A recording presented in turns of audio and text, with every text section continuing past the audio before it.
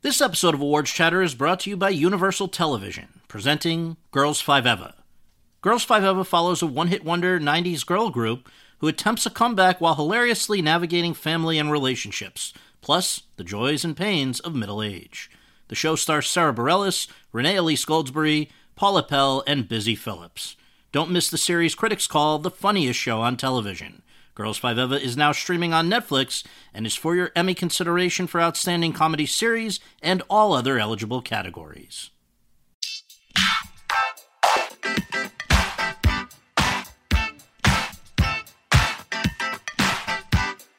Hi, everyone, and thank you for tuning in to episode 148 of Awards Chatter, the Hollywood Reporters Awards podcast.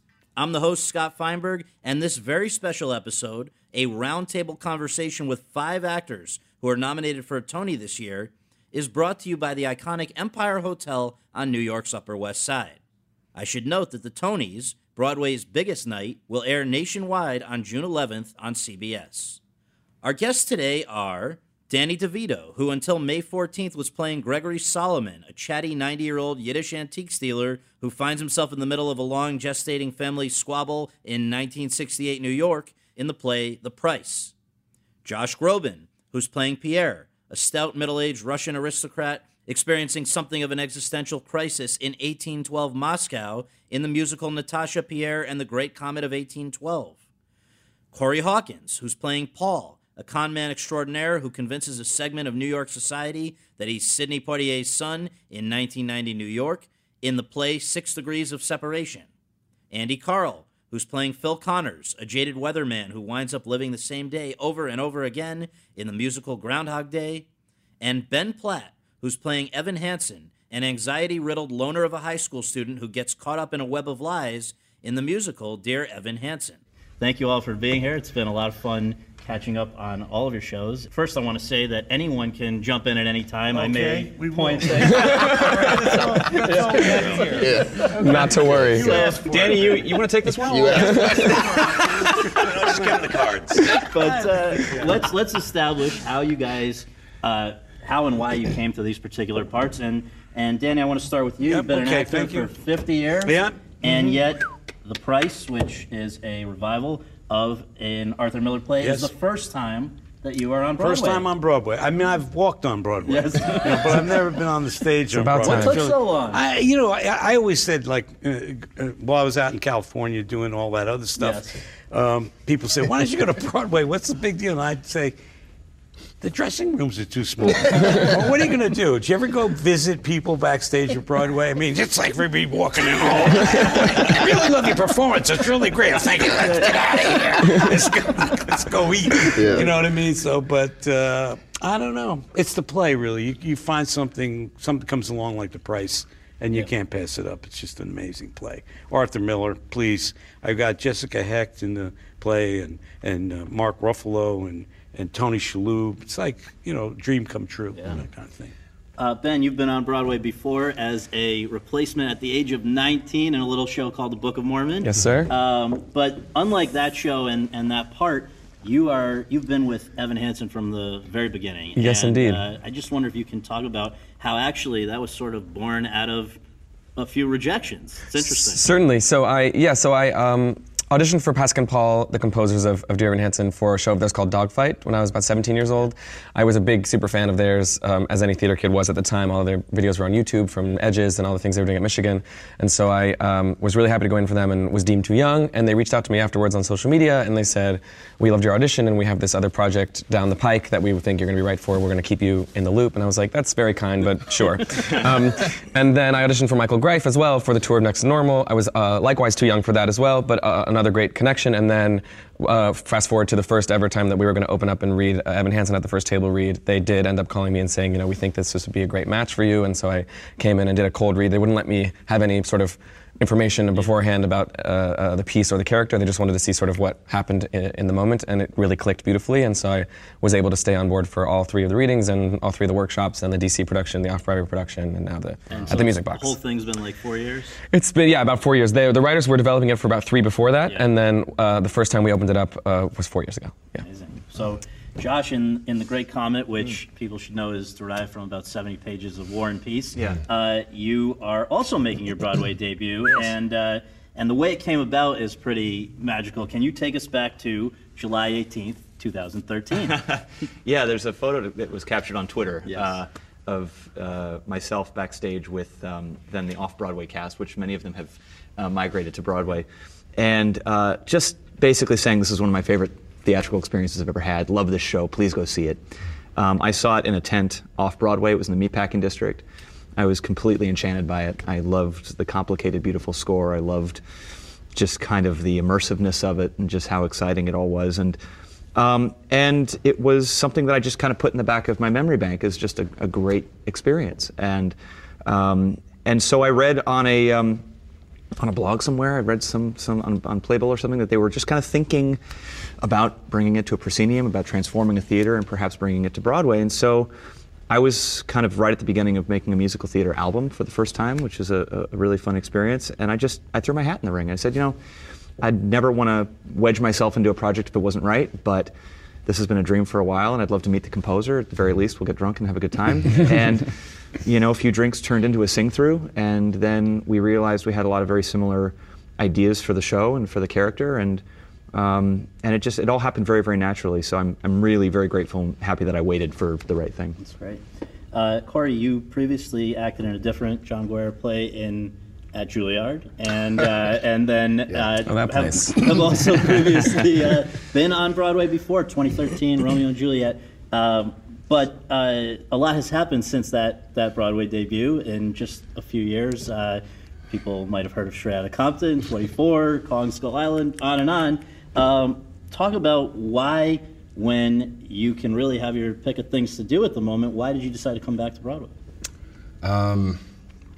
I don't know, man. I like I said, I grew up a theater nerd, so I was always, actually grew up singing in the church first. Like, that was my first love, and then in high school I was in musical theater, and then of course they cut it due to funding, and I ended up just going into straight theater at Duke Ellington School of the Arts in DC.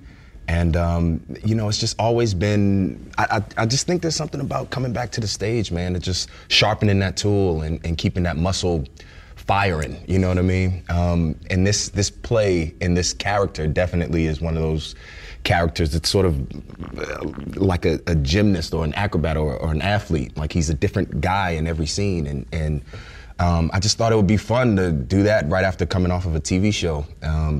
Fun or scary as hell, and why not do it if it scares you? So I just wanted to challenge myself and see where it took me, and I feel like a lucky guy. Right. Andy, this show brings you your third Tony nom in 4 years. It's pretty great, and the reason we should I bring this up is that the other two, in some ways, I feel like, I wonder if they paved the way for this. First one was Rocky, very physical. Obviously. Then after that, on the 20th Century, where certainly very comedic, and this is, if anything, a great blend of physical comedy, physical for, we'll find out how physical later in this conversation, but I believe there was actually sort of a link between each of these shows, right? Yeah, I sort of feel like that. This was sort of a choice to do as well. Matthew Warch just approached me with Groundhog Day.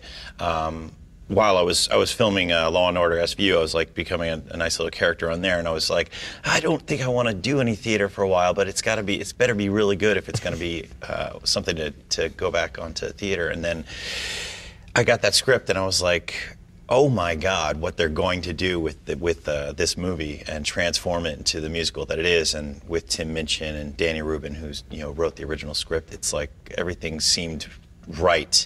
And the character was something I hadn't done before, and it is the culmination of so many different things that I've done to sort of piecemeal everything together. So I was like, okay, and then SVU was like, we're going to kill you off. So everything worked out. So I wondered if that was which came first. Like, did you decide? I don't know. I'm not in those halls, and I'm not those tables to decide. But that's how I think. Right, yeah. It was one of those things where it's like, we don't know if the season's going to go. We don't know if your character's going to go. And I was like, well, I'm going to make my own choice then. Right. Great. Dead.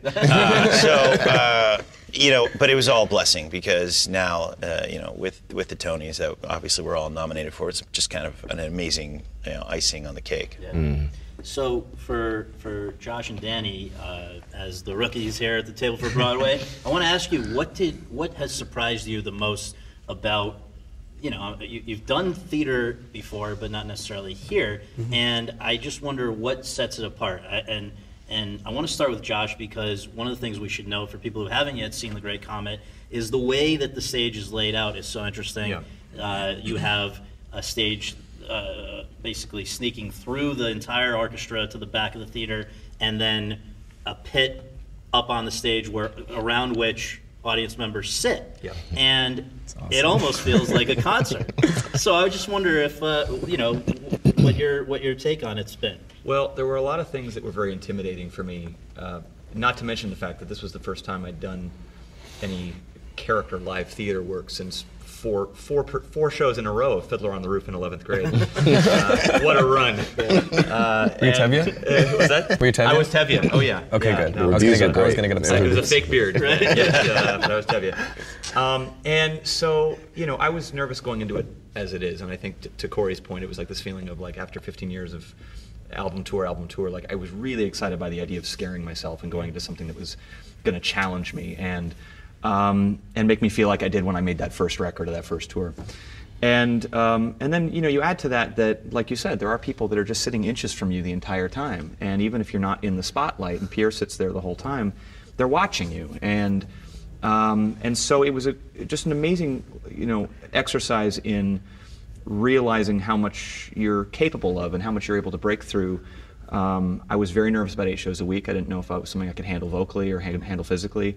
And the muscle memory kicks in, and you find ways of getting more comfortable and confident with people like looking you down very close to you. When we were rehearsing, Rachel Chapkin, our incredible director, would like bring in friends and have them sit near us at New 42 where we were rehearsing. And she'd just say, for this next scene, you are not allowed to look into the ether. Every single word you are singing to somebody's eyeballs. Wow. It's weird at first. But you start to get used to that intimacy, and it keeps you honest as an actor on stage, and it's been great. But it's a treacherous stage, like you said. I've fallen in the pit. I wear a padded suit, so I didn't feel it, but I fell in. And there's a lot of ways to get hurt up there. Sure. Now, Danny, what about the whole experience? Whether it's something on stage or just the effects of it all, what's caught you the most by surprise? Well, you see, my experience has been 40 years ago I did Cuckoo's Nest off Broadway, or something 40 some odd years ago, and I did a lot of theater and like summer stock and children's theater and stuff like that. Then being away from it, going to California, you'd think it would be an odd thing, but actually, like, Taxi was like really the training ground for me with the audience, because we did it with 300 people every Friday night. We did it was on film, but we still had the audience to play with, and the way it's cut, we had 4 cameras.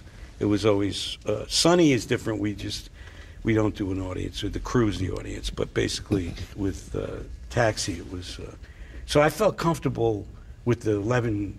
Like the 5 years of Taxi and all that stuff was almost like doing off-Broadway, a new show. It was like with an audience. You had new material, but and then it wasn't until I did the Sunshine Boys in London.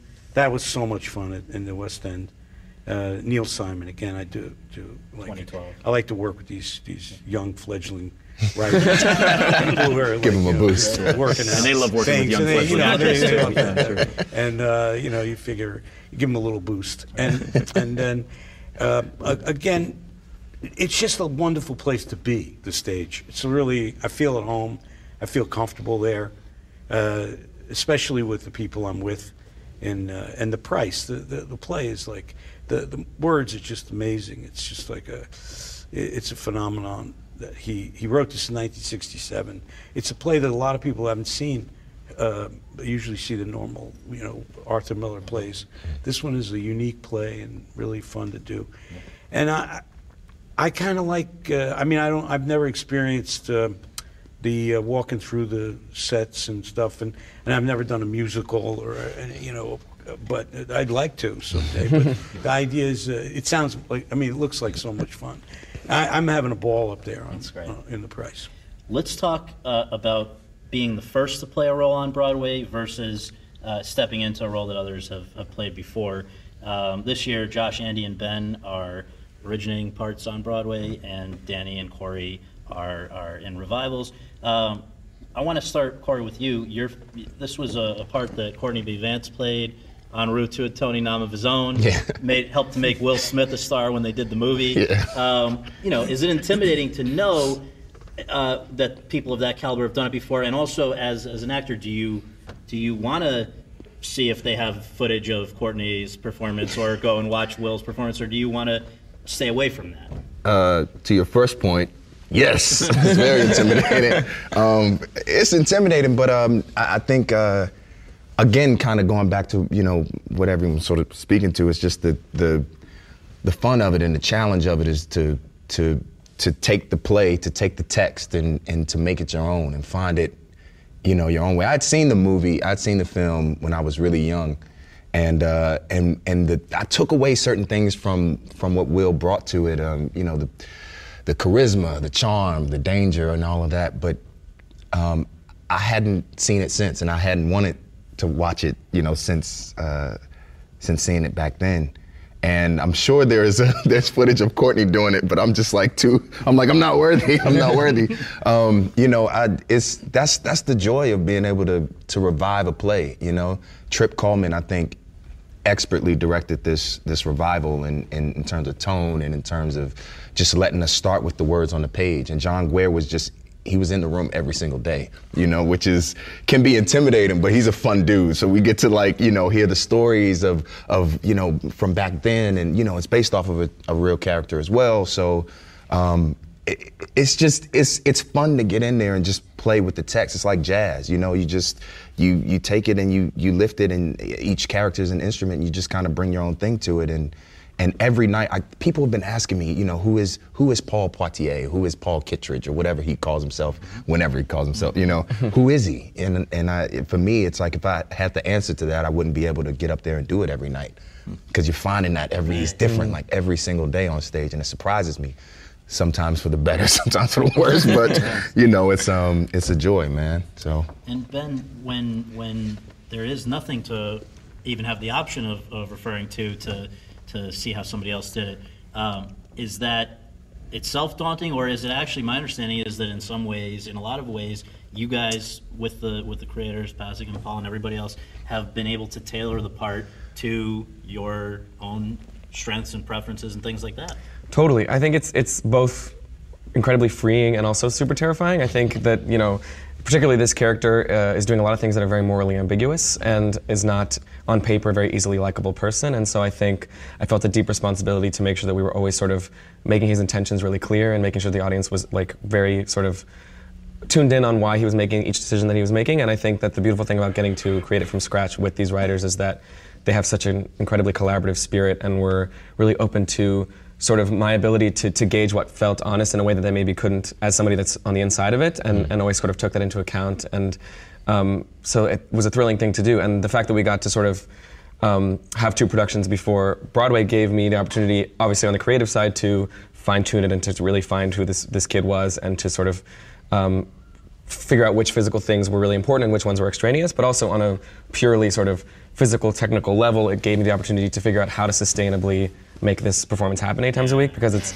the blessing of it is that it's super physically, emotionally, and vocally demanding. And so to have the opportunity to have some trial runs of, how many physical therapy sessions do I need a week, how many voice sessions do I need a week, what diet should I be on, what supplements do I take in the morning, stuff like that, was really nice to have before we got on the Broadway train. Interesting. Well, Andy, you're in an interesting situation this time and a few times before, because your show is original as a musical, but it's been done as a movie, so people go in there, they have some expectation of what they are going to see, and this was also, of course, the case with everything that you've done, from Legally Blonde to Rocky and other, not everything, but obviously a number of these. Talk about what that's like, where, when you have somebody like Bill Murray and he's playing a jerk, people know that I think ultimately Bill Murray is gonna, maybe they give him a little more slack before they, they start hating this guy because they know it's Bill Murray. Now, a lot of Broadway fans know you, but it's also, there are going to be people coming in there who don't necessarily have that familiarity. And does that affect, the way you have to calibrate this guy? You can't make him so irredeemable that. Anyway, you get where I'm going. Well, yeah. But I need to ask Ben for all his physical therapy people, and because I'm still figuring that out. So it's gosh, this 8 shows a week is kind of crazy. But originating the role in London helped out a lot because it was a matter of there's such a journey with Phil Connors because he has to be redeemed at the end of the show. But how far back do I set him? Right. And actually, one of the great compliments I get from friends, family, is when I first started, they were they didn't think at the beginning of the show that I was going to be redeemed. How is this person going to be redeemed? He's such a jerk. But there was still the fact that it's essentially a comedy. There's so much good writing that Danny Rubin has done to make all the sardonic stuff land really well, and it's like in Taxi with your character. They love to hate him, It's that's why I was going for him. I'm going for that guy. That's you sort of cheer the fact that he's such a jerk, because there's going to be a turnaround at the end. So I just really, for me, because as a person myself, I don't think of myself as a jerk, but that might be an argued point by other people. But I found him, and so in finding that darker part of me to be able to come to the light, because the end of the show is sort of a release of all that, and it's very personal to me when I sing the last song, and I am looking at the audience and I am telling them, let's open our eyes to what really matters in the world, and so.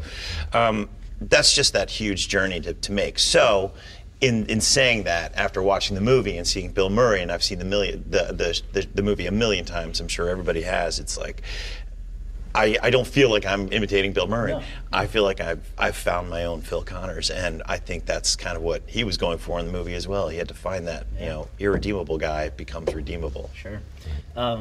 I want to ask you guys about responsibility. There's a sense of responsibility that you feel when you're up there, because obviously none of these are one-man shows. There's a lot of people that are helping to make it happen every time out. And what is the moment in your show when you feel the most burden about pulling something off, about pulling your weight? Is there a scene? Is there a song? Is there a beat? Just something that you got to get right, or you're letting down a bunch of other people. And just jump. We can start with you, Jack. Sure. Pierre's scenes with Anatole towards the end of the second act are physical. He's really taking him to task. We have a fight call every day, and I definitely feel that the dance of our physicality there, we definitely need to be on our toes, because I'm throwing him around this little pit, and we've got a piano there and a bassist and a drum set, and the main thing there is just I don't want us to miss a beat. Yes. But also because so much of Dave's writing is like that domino effect. It's sometimes very fast, sometimes notes are coming out of nowhere, and you think to yourself, God, how could he have written this extraordinary, complicated thing? But it's that thing where if you do miss a word, at the very, very top of the first act, too, there's a song called Letters, where everybody gets a spot to sing about what they've been doing in their life. Right. And I swear, every single person's solo is more complicated than the next. Mm-hmm. And when you step out the gate, sometimes you get out on stage and it takes you a few minutes just to acclimate to the energy of the space. But there's no acclimation in that song. You're coming out of those double doors, and I got to jump right into the beginning of this song. And so that's one where I say, please don't mess this up for the rest of the And cast. it's important, particularly because in your show there's so many characters and people are trying to figure out who's who. It is a very ensemble show, and so we all do feel like we're kind of cogs in this beautiful wheel. And that was one thing that was really important for me for my first time out, was to take on a role and to take on a show where it really was a team effort up there. And so we should note, I think something like 23 of 33 people in your show, plus the writer and director, are all Broadway debuts. Yeah, wow. So it's a very wide-eyed, bushy-tailed vibe up there. Corey, what about you? What's the heaviest burden of the show for you? I think it is something to starting, because Allison Janney and John Benjamin Hickey, who are my rocks in this show, along with this fantastic cast, so thankful for them because, there's moments, well, they start the play, and we break the fourth wall and they're talking and they're sort of recounting this night that they had where this young guy comes into their lives, this burst of color, this dude, in his pink shirt, Paul Poitier, the son of Sidney Poitier, and there's all this sort of, lead up to it. And then he has to come on and bring that burst of color, and he has to be on, and he has to believe that he is the son of Sidney Poitier, and he. Who I won't spoil it. Well, yeah. Spoiler alert. Spoiler alert, Scott. Come on. Come see it. No, but it's and then Paul proceeds to go into this huge monologue, this huge thing about his thesis on imagination, which we later found out he didn't come up with himself. Right. But you have to make But but you got to make the audience believe it. Yeah. And there's some nights. Listen, some nights we're singing and we're just and it's just there and it's just firing on all synapses. But some nights it just isn't. and I'll look over to Allison, who I can always look to, or John, and sometimes they're like. You're on your own. You gotta, and then it's just because it's such a technical show. It feels like we're doing a musical, strangely, because it's it's a tight 90-minute, but it's a play that feels like it has 3 acts, and it's just you have to. Tripp has mapped out this thing, and you have to play the beats in order for the audience to go on this journey and be willing to go on this journey with you all the way to the end. There is that thing, isn't there? Like when you start, though, just kind of when you're in the space of going, well, okay. You realize within the first 5 minutes, what have I got to do to get to the end goal today? Exactly. Every day is different. And some days you're riding that wave of just, if I think it, I'm going to do it. And if those are like 10 you get, every couple months. And then the other days, you're really kind of in a checklist in your own head of saying to yourself, all right, okay, that's where I'm at today. All right, how are we gonna pull this off? Right. And it's a fun thing to climb every day. Well, so Ben, I want to ask you this as well, and I just wonder if it might also entail sort of how do you shade this guy to the right degree, because there are some morally ambiguous things going on, as with Corey and Andy's character. You don't want to lose the audience. So certainly. Yeah, I mean, I think there's 2 answers, both that speak to that. The first would be similarly to these guys. It starts really like right out of the bat. It's a monologue and then 2 numbers like back to back, and you have to really sort of get inside this kid's head right away and feel like you know him and that you're on his side, because 12 minutes into the show he does something really terrible. And so it's, like Josh and Corey were saying, every day is a different sort of vibe and different feeling. It can be anything from like, is it raining outside, to like, are there a lot of old people, to like, everything is, so it's making sure that the main beats of that first few scenes and that monologue and that song are always calibrated to the point where you are deeply understanding where he's coming from and that you can get on his insides before he's doing things that are going to make you want to back up. And then I guess the more obvious answer for sort of what is the moment that is sometimes hard to create each night is at the end of the second act. There's a song called Words Fail, where Evan has to sort of confess all the terrible things that he's done, and it's a hugely cathartic number, and it's a lot of crying and screaming and singing, and obviously emotionally it's incredibly important for the people in the audience to deeply understand his remorse and to feel that he knows better than anyone else why it's wrong what he's done, and that his self-hatred is sort of the overlying cause of it all. But also, in a technical sense, it's a tough line to ride each night, to try to not sacrifice any of the beautiful music or the technical of the singing for the emotion, and also sort of vice versa, and sort of finding where that middle ground is. Interesting. Yeah. Well, for me, I feel jumping out there is great, and I do have wonderful people that I'm with, Jessica and Mark and Tony. The big thing is, for me, I think if I ever get anywhere that I feel like is unfamiliar while I'm gone, it's always go back to just sit on the play. Because the play is so amazing.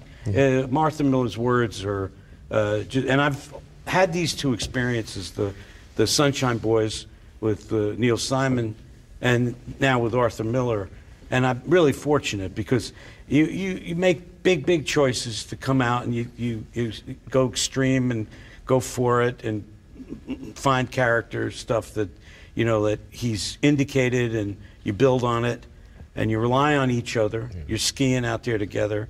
you're surfing, you're holding on to each other, But if there's ever any kind of like something going awry, whether it's, and it is a big thing with the audience too. Sometimes it's like, people are really this way. The audience is changing every night. Yeah. So that's a big part of it with the Can I interject though? Because we were talking earlier about the fact that I happened to see your show at a performance that I was one of. I think your theater holds 750, and there were 748 other people there who were all like junior high school students. Yeah. I happened to go to student matinee, and I was sort of bracing myself on your behalf, like, oh God, are the phone's going to be out? Are kids going to be wild? And in fact, because of the sort of relationship that is developed between the actors and the audience, it ended up being a great one. So it's a great show. Yeah. Yeah, that was a great. It is different. It's always different with the different audiences. But no matter what, no matter how wacky it gets, whether it's candies being unwrapped or cell phones going off or whatever's going on. Or gratuitous coughing. Whatever it is. It's just the thing that you can always do is when you have good material, like a Arthur Miller play, or you guys are all obviously in good, well-written plays. You sit on those. You find that spot where he's taking you or she's taking you, the author, and you embrace it, and you go with it, and it's. And then you circumvent things and you can play, and like I have this section in the middle where I eat an egg. It's like Solomon is like totally like he's been arguing with Ruffalo and about the furniture, and I'm gonna buy it, and I go and I get the egg, and I say I'm gonna give you a good price, and then I open. He says for everything, and I take out an egg and I crack it with my cane, and hard-boiled egg, and he's. What is it? So that spot right there, from there, maybe, there's a bunch of beats in there that just go off the charts. And you could take that thing and just go with it. The whole rest of the play could be about eating the egg, because I eat the whole egg. But not everybody spits an egg like Danny DeVito. No, I spit an egg. and depending on how nice Mark is to me, I go easy on him. Sometimes, if he's really good to me, sometimes I spit a little. Right. If he's like getting on my nerves, I give him the whole 9 yards. And that student audience loved it because you really gave it Well, the also there's that. I know you got to know who the audience is. And I say give them a little bit more because a little more spit. Yeah, a little bit more. You almost broke that day. You gave it a lot. Eddie, your moment. This entire show is like measured out within like a fraction of an inch. So the floor revolves in 5 different directions, and it spins backwards, and it goes, because you're rewinding time, your starting time, the pieces come on. I have to get dressed on stage, tie a tie, no mirror, and do it within a certain amount of counts. So everything is really mathematical, and that's all Matthew Warchus. He's mathematical with emotion, which is really a thing I've never done before. So it becomes very technical in that way. But then I put on my hat of like, okay, you've done this before. You've had to like, do a beat. So I've got all this stuff to do, but you got to wrap that all in like what you're going through that day. So everything has to be coated with that emotion. But there are certainly things that go wrong, and the tie isn't put the way it, and I'm like, it looks like this long sometimes. But so everybody in the ensemble has to be on a fraction of an inch, and everything sort of has to just meet at the same time. It took a lot of rehearsal to get that. It's very smart in that way, but it's also very complex. Well, and what I think watching your show is that I know for all of you guys, as great as the show may be, as much as you may love it, 8 times a week of anything that's going to take 3 hours of your time or whatever, it's potentially going to feel a little repetitive at some points, and within Andy's show, it's easy done. Yeah, no, that's kind of how I found the. You're in Inception. Yeah, I am. Literal Inception. Right now. Oh my God. So, but there is a price to pay for this stuff. When doing something 8 times a week over again anywhere from 90 minutes to 3 hours, and often over the course of months. And it can, I know, be physical, it can be emotional. And I want to ask you guys each a little bit about that, because I think people that go and see you for their 90 minutes or 3 hours may not realize, what is being sacrificed to make that possible. So, Ben, let's start with you. To play this character, there is physical posture, things that you've done to yourself that affect your vocal delivery. There are massive amounts of emotion that you referred to earlier where, and I've been lucky enough to sit close enough to see there's no way to fake this. And in fact, one of the many people who've given you great reviews for this performance is Hollywood Reporter's own theater critic who, however, his one note was that I'm actually a little concerned for Ben because he's going so deep here. I hope he's not damaging himself. So how do you find that line? It's something that's a daily thing that I think I'm still figuring out. I think that the beautiful thing about this piece and what we all look for as actors is pieces that we want to throw ourselves into and that make us want to give everything to. And I'm so in love with this piece of theater. I've obviously had 4 years to fall in love with it, but I couldn't believe in it anymore. And characters like this do not come around ever, when you get to use all the tools in your belt and really feel sort of the synergy between you and the character. And so I feel a deep responsibility as the person who's sort of administering the story every night to give it at the same level each night and to have the people that come have the same experience that they're having every night. But I've had to, come to terms with the fact that I'm a human being and that days are different and there are some days when things are there and some days when things aren't and there are days I feel better than others and it's the kind of role that has definitely taken over my whole life. As I alluded to, I have very strict regimens as far as eating and sleeping and therapy and all of that. And so it is a sacrifice, but it's one that the experience is all the sweeter because you're making it, because you're earning every last drop of it. And I think, we've been open for 6 months now, so maybe let's talk again in another 5. But so far so good. I'm just really trying to take it one day at a time and let each show be its own experience, and try to maintain that level of decorum. I will say that I have 7 other actors on stage with me. It's a really tight-knit cast. There's the 8 of us, and everybody is really, really giving of themselves, and nobody's holding anything back, and sort of there's no vanity. And so if there are days when someone needs to be lifted up, there are 7 other people to lift you. It's pretty great. Danny, you're playing a guy 20 years older than yourself. What do you have to do to make that work? Oh, I'm looking forward to it. Yeah. No, it's cool. I come in a little early and do my makeup and put some spots and a lot of things on and, hands and I'll do all the fun stuff, teeth, change everything about myself. It's like really cool because the great experience is like that you come early, you stay late, you're in there on those 2 show days. But the first thing I do when I'm finished with the first show and on a Saturday, the matinee, or a Wednesday, is I go right into my pajamas. I got a little room right there I'm very close to the stage. They were kind enough to give me a note. I have no steps. Right. Really cool. And I just go in and dig in, and I lay there and wait for the next one to come around, and it's just so much fun. Did I hear you also use a trampoline? I have a trampoline. Yeah, I have a little one I got online. It's like a small one I have a little bathroom, and I jump on that.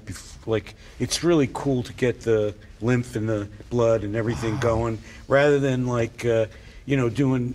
It's simple exercise for me. It's low impact. And it's really kind of nice and gets you going. Yeah. I do it without my costume. Then as I add the layers of clothes, I keep doing it until I'm finally standing back there, my overcoat, my hat, and my cane, and the whole thing. I have a Kandinsky, like a beaded curtain, because it was, my character was born in 1879, and so Kandinsky was like in the turn of the century. So I have him up, and he's Russian. Now anything that's right, eat lox and bagel, have chicken soup and anything to get you into into the mode. It's really fun. Yeah. And I'm looking forward to. We only have a week left. It's like really harsh. We're finishing up. But it's been a great ride. Nice. A lot of fun. I'm going to show up with the trampoline. Yeah. It's like we're all like a vision that's immediately going on just Amazon. Ordered it under the It's like a $25 item, and you deliver it, and it folds up, but I leave it open. It's like, it's little, and I lean it up against the wall so it doesn't take up a lot of space. But then whip it down, ready to go. Get so worked up, and you're going to be with it. Yeah. Josh, you have as referenced earlier, a fat suit, and you have a complicated stage. And I did not mention that there are a lot of stairs on that stage. Yeah. There's all kinds Just of a few. stuff. Yeah. So I mean, they're aside from, and you're playing the accordion. You have to learn to play the accordion. There are physical aspects of this that might not be obvious to somebody also. Yeah, you start to really learn to be much more in tune with what your body needs, and you start listening way more to yourself as far as just what you need, and you do feel guilty sometimes about just wanting to throw on pajamas and do nothing. Broadway has been hell for my social life. I can't wait to say yes to things again. Yeah. But Cheers to that. But at the same time, you start to realize very quickly what is needed of you out there, and I think every one of us has roles that need different things. And so for me, because I know I'm going to sweat a lot out there, I try to hydrate. Because I know that the singing style that I have out there is very different from the singing style that I have when I'm doing a concert. I have to warm up in a certain way that I know I can be healthy and do that 8 times a week. And like you said, the stairs.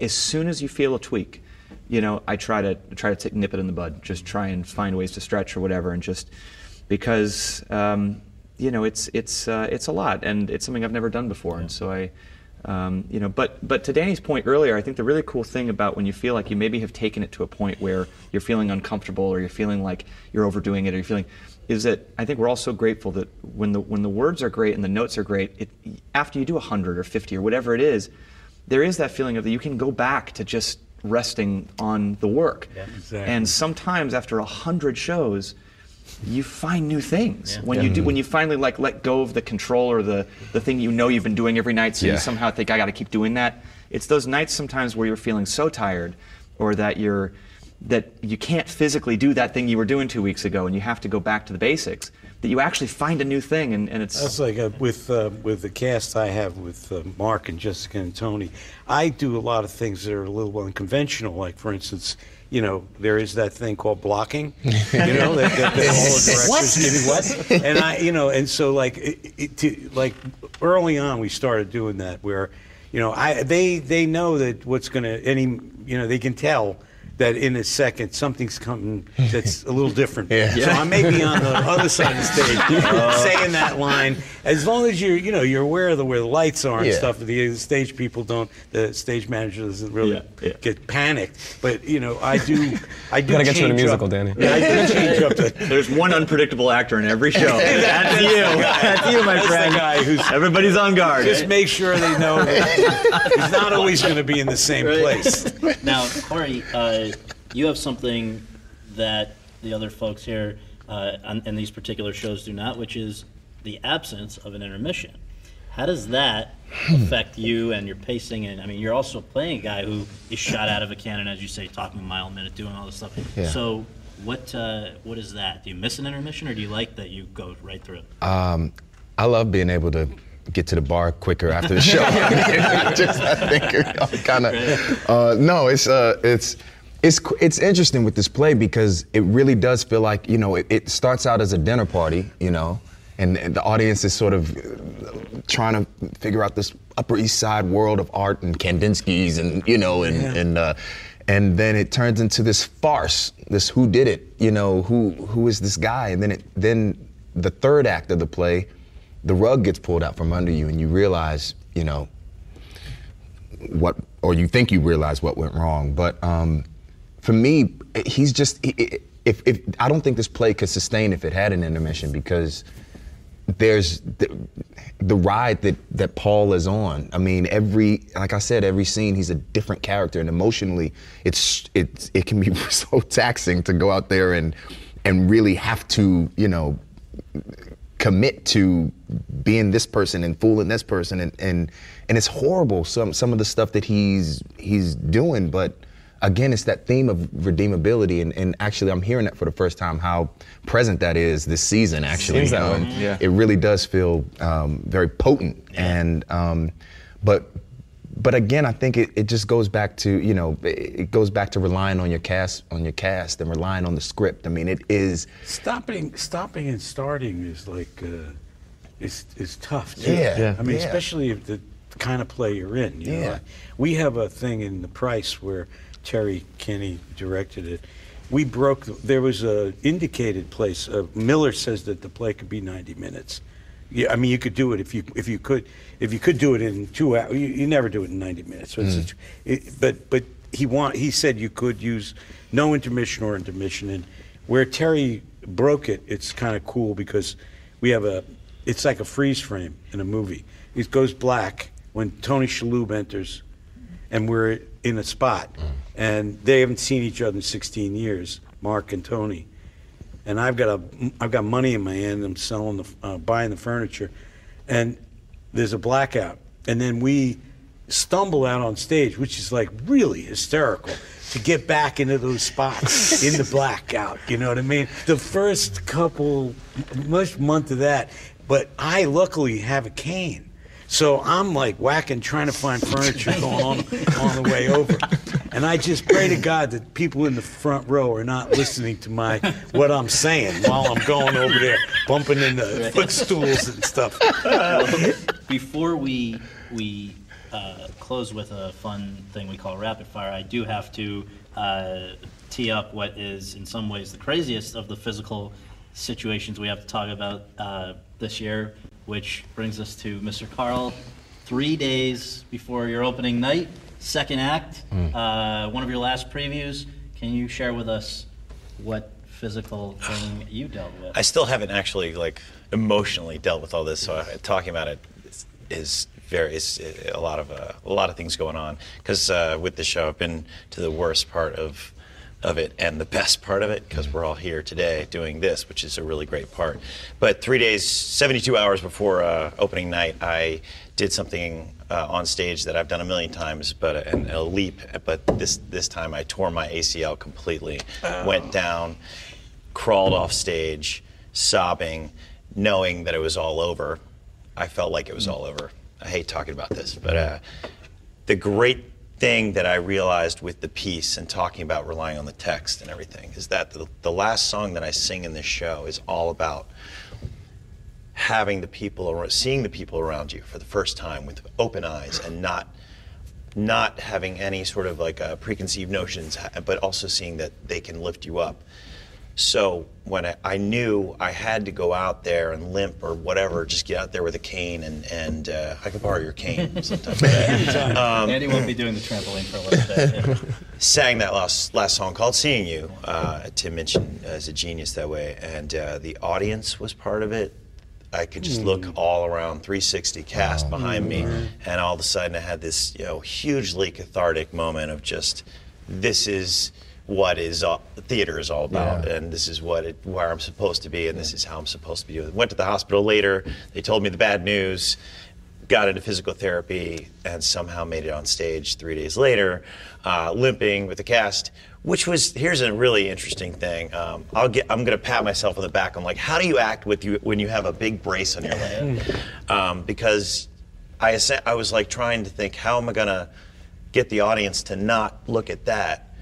But then I relied on the text, I relied on the comedy, I made a joke out of it. I was like, hey, aren't you curious? And it was one of those moments where everybody's with you, and it's also, you work with what you got, you know? I think there's so much to all that, and it was my Karate Kid moment. So. It's Ethel Merman's words have never rung true, or whoever wrote, there's no business. There's no business like show business, and the show must go on. So I've had plenty of examples in my life. Well, it's amazing, and what we're going to do now, very quickly, just the first thing that comes to your mind. Any of you, please immediately jump in.